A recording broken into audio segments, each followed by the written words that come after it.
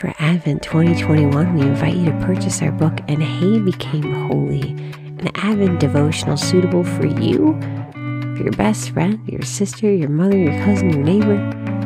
You'll want to worship together as we prepare our hearts for Jesus' coming. Find out more at blessedisshe.net/shop. October 14th, 2021. Today's reflection is written by Elise Howe. Receive His tender love.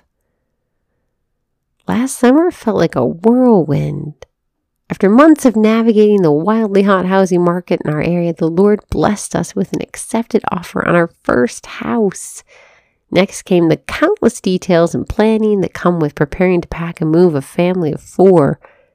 After moving, the days and weeks of settling were sometimes stressful, but mostly joyful and filled with deep gratitude.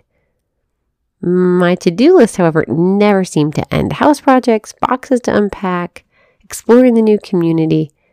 One thing I failed to put on my list, daily prayer time. On a good morning, I managed to sit down with my Bible, but even then my mind raced with all that seemingly needed to get done. Of course, at this point in my life and faith journey, I know and have experienced that when you prioritize time with the Lord, everything about life is better.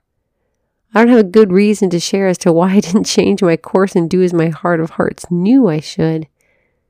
One Sunday morning, thanks be to God, I hit my breaking point.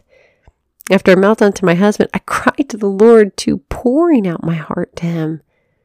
Admittedly, a big part of me felt like I shouldn't even bother Him. Since I hadn't bothered to give Him the time of day He deserved, why should He care?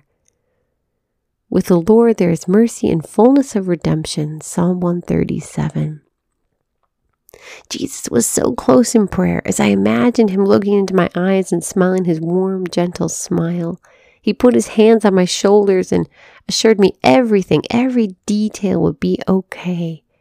Where my heart felt heavy, His was light.